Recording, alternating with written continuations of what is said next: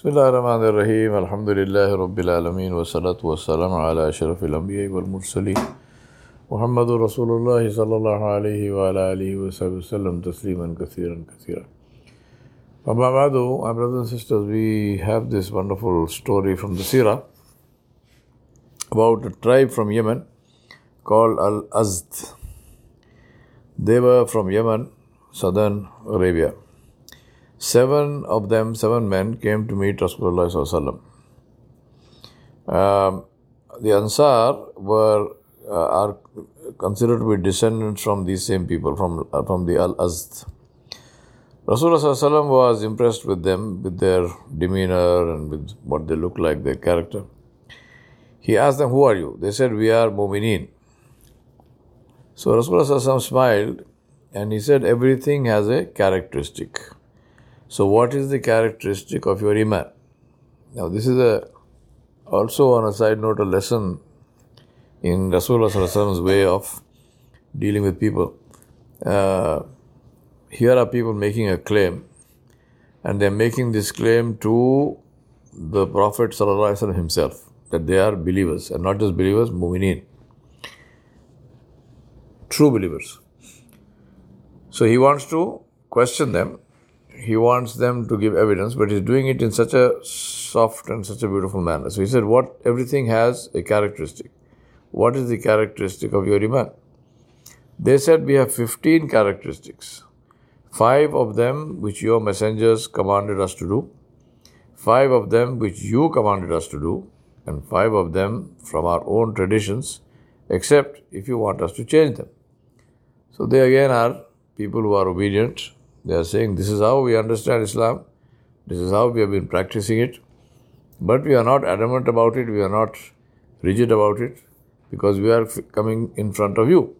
So you are the best judge, so you tell us. If you think we are doing right, Alhamdulillah, we continue. If you think we should change, then we are willing to change.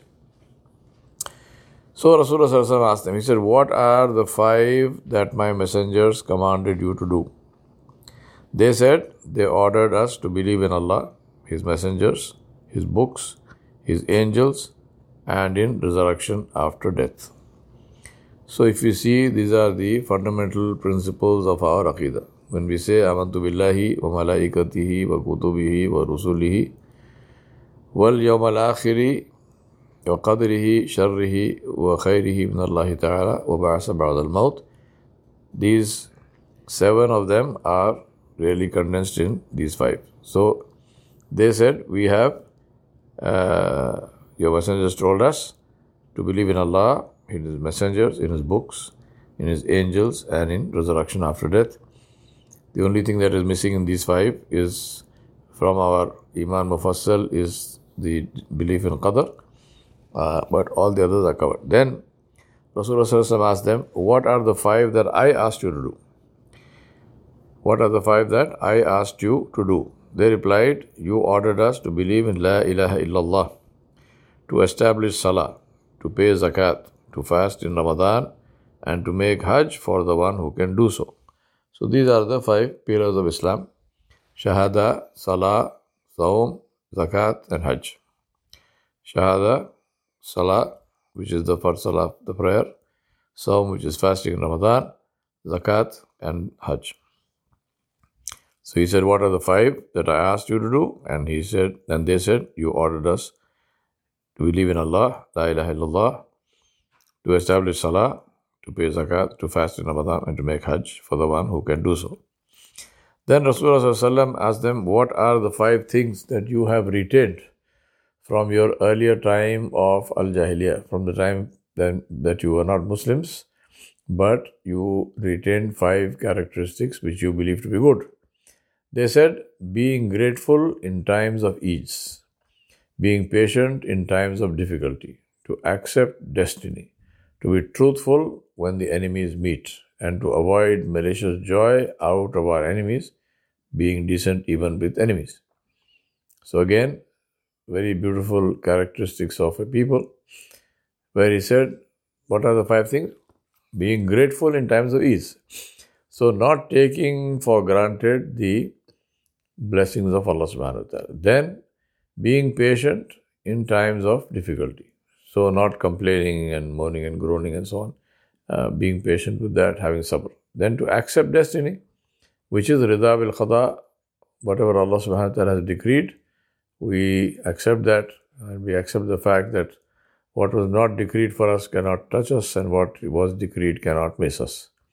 And then the fourth one is to be truthful when the enemies meet, meaning that they will not turn their backs in battle, and when it comes to a battle, then they will fight, and they will fight with courage, and they will not retreat, and they will not run away. And the last one is to avoid malicious joy out of our enemies. So when the enemy is in their control, when the enemy is captured, then they don't torture enemies, they don't abuse them and so on and so forth. They are decent even with the enemies. So 5 beautiful characteristics, and these characters were the characters of this Yemeni tribe of Al-Azd from even before the time that they became Muslim. Rasulullah said, "You are wise and knowledgeable and have become almost as great as prophets." He was very impressed with their nobility and his wisdom. Then he said, "I will give you 5 more so that you will have 20 characteristics. If what you are saying is true," he said, "do not collect what you will not eat." Do not collect what you will not eat. Second one, do not build what you will not live in. Number 3, do not compete in that which you will leave tomorrow. And number 4, and fear Allah, who you will return to, and who you will be presented to. And number 5, and strive for what you are facing ahead of you and where you will live forever.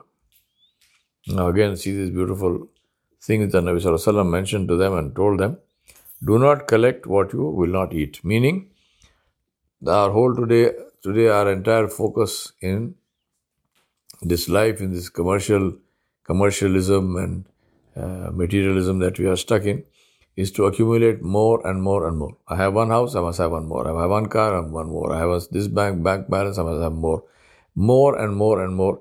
This is the exact opposite of that. Rasulullah is saying, earn enough, work enough, do enough to be comfortable, to not to be dependent on anybody, but don't accumulate stuff. Don't collect what you will not eat. Don't build what you will not live in. Again, so beautiful. Today one of the signs of the last day is people will compete in the construction of tall buildings. Rasulullah said, this is what we do. This tower, that tower, this tower. Be building and more building and more building.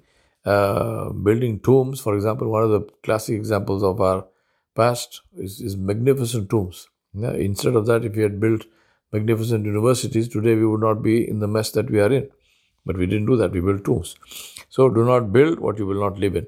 Do not compete in that which you will leave tomorrow. This is the sum total of our life. We compete and we want more and more, and we want positions and authority, and we want power and this and that. All of that, 1 second, and it's gone. 1 second. And we get reminders every single day about this. When we see other people dying, and we live as if only other people will die.